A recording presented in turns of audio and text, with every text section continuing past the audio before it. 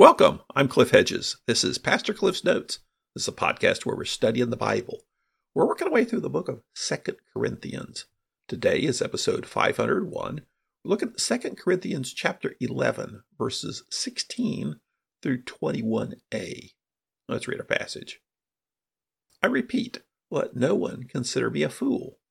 But if you do, at least accept me as a fool, so that I can also boast a little. What I am saying in this matter of boasting, I don't speak as the Lord would, but as if it were foolishly. Since many boast according to the flesh, I will also boast. For you, being so wise, gladly put up with fools. In fact, you put up with it if someone enslaves you, if someone exploits you, if someone takes advantage of you, if someone is arrogant toward you, if someone slaps you in the face. I say this to our shame. We have been too weak for that. This is 2 Corinthians.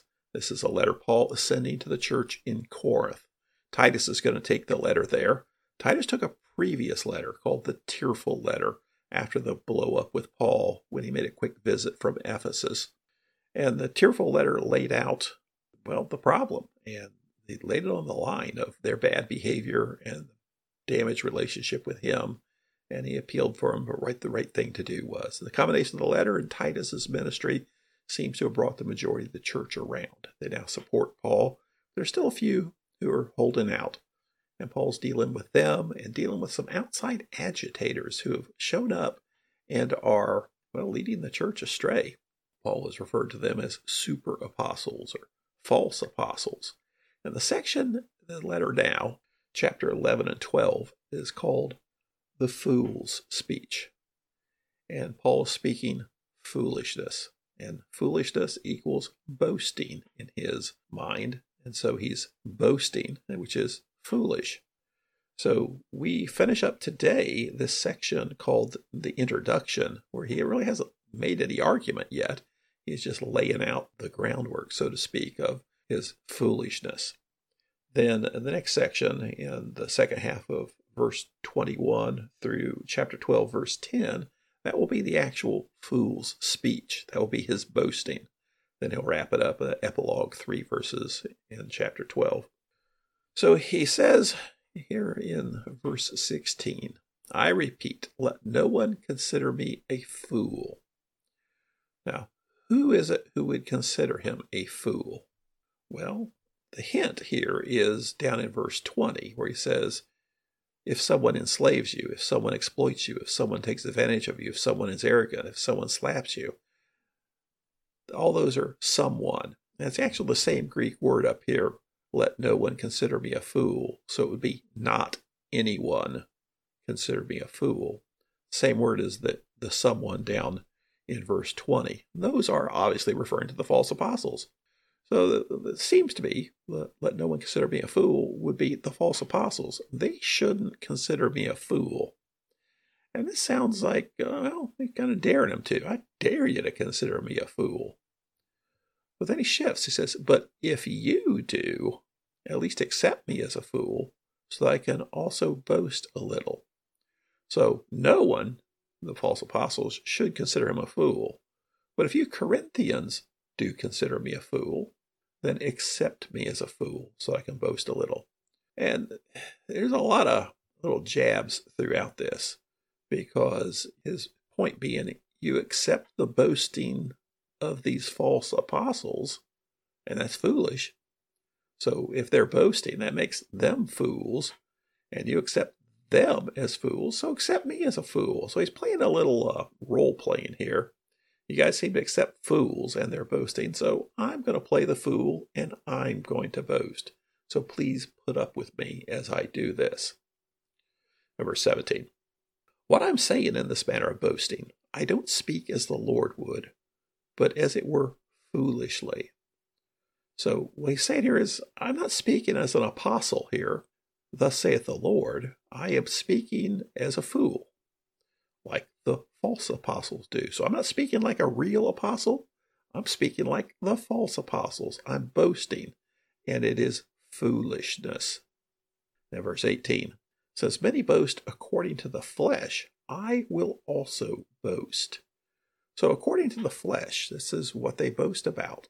and by the flesh, I mean their own accomplishments, who they are, what they are, how they do it, how good they are. And that's big. The big challenge here is that they just seem so impressive.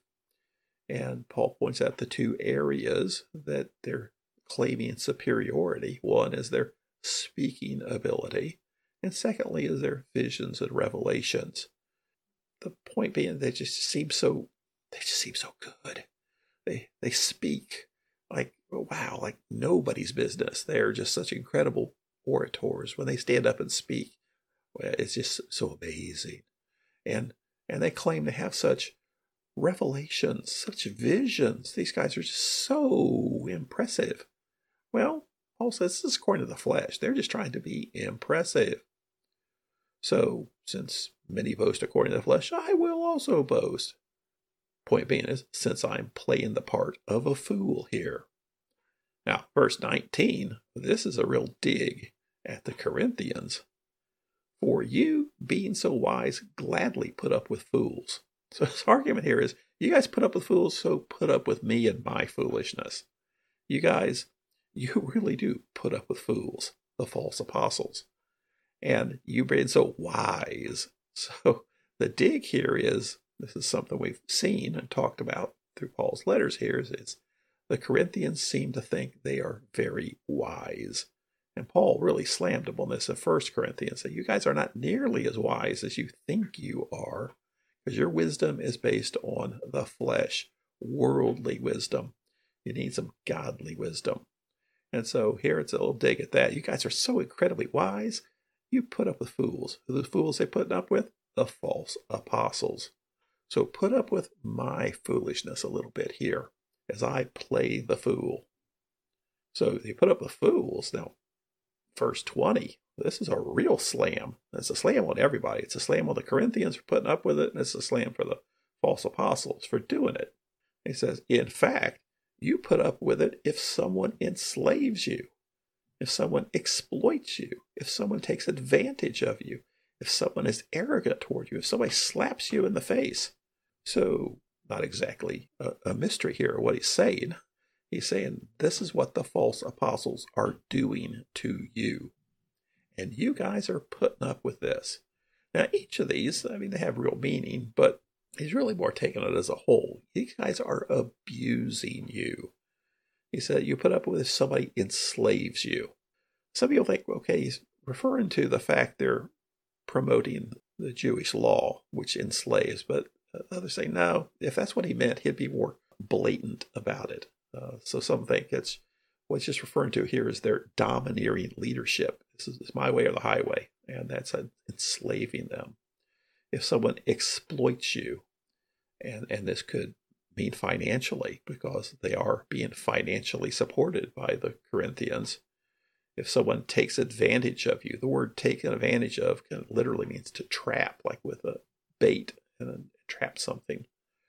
If someone is arrogant towards you, again, literally, it's lifts themselves higher than you or puts you down. So it's arrogant toward you, basically lifting themselves higher, looking down on you. Or someone slaps you in the face, probably more along the lines of humiliates you. So all these things, the whole point here is they're being abused. Paul is saying these false apostles are abusing you people in the Corinthian church, and you are putting up with it. So the implication here is, he said, you're so wise. Well, he's really saying it, but if you were really wise, you wouldn't be putting up with this kind of abuse, which makes you unwise, which makes you guys fools. Verse 21a, I say this to our shame. We have been too weak for that. Now, that's kind of hard to understand. What's he really saying here? And the best guess here is one of the accusations against Paul is he's weak. He's not strong and impressive like he's super apostles. He's weak. I mean, just look at him. He's a weakling. And Paul kind of saying here, we're too weak to do what these guys do. Take strong, powerful people to abuse the church this way. Not the way I do it. And what's the contrast to the way these guys are trying to lead the church? Well, the way Christ leads. Christ leads with gentleness and humility. Not these guys. These guys are domineering and arrogant and take advantage of the church. At least that's the way Paul's portraying it. Very opposite of the way Christ operates. And Paul says, and we're too weak to do it that way. We're so weak that there's no way we could abuse the church that way. And this will be the basis of his boasting, is his weakness. He will boast in his weaknesses, boast in his dependence on Christ, where their boasting is about how good they are, how excellent they are, how powerful they are, how successful they are. And so the Corinthians, they think they're wise, but they're really acting, well, not very wise. They're acting unwise, and they're acting foolishly. So Paul's playing the fool, but he's accusing the super apostles of being fools. And it's kind of a backhanded accusation here of the Corinthians are playing the fool too in following these foolish super apostles. This is the end of the introduction. Next time we pick it up with the fool's speech itself, where he starts into the boasting. So Paul's been laying the groundwork here of dealing with these false apostles, these false teachers who are presenting a different Jesus, a different spirit, and a different gospel, leading the church astray, leading the church away from God. And so Paul's challenge for them is, well, wake up, Corinthian church, and stop following these guys who are leading you astray. Thanks for joining me. Join me again next time as we continue working through 2 Corinthians.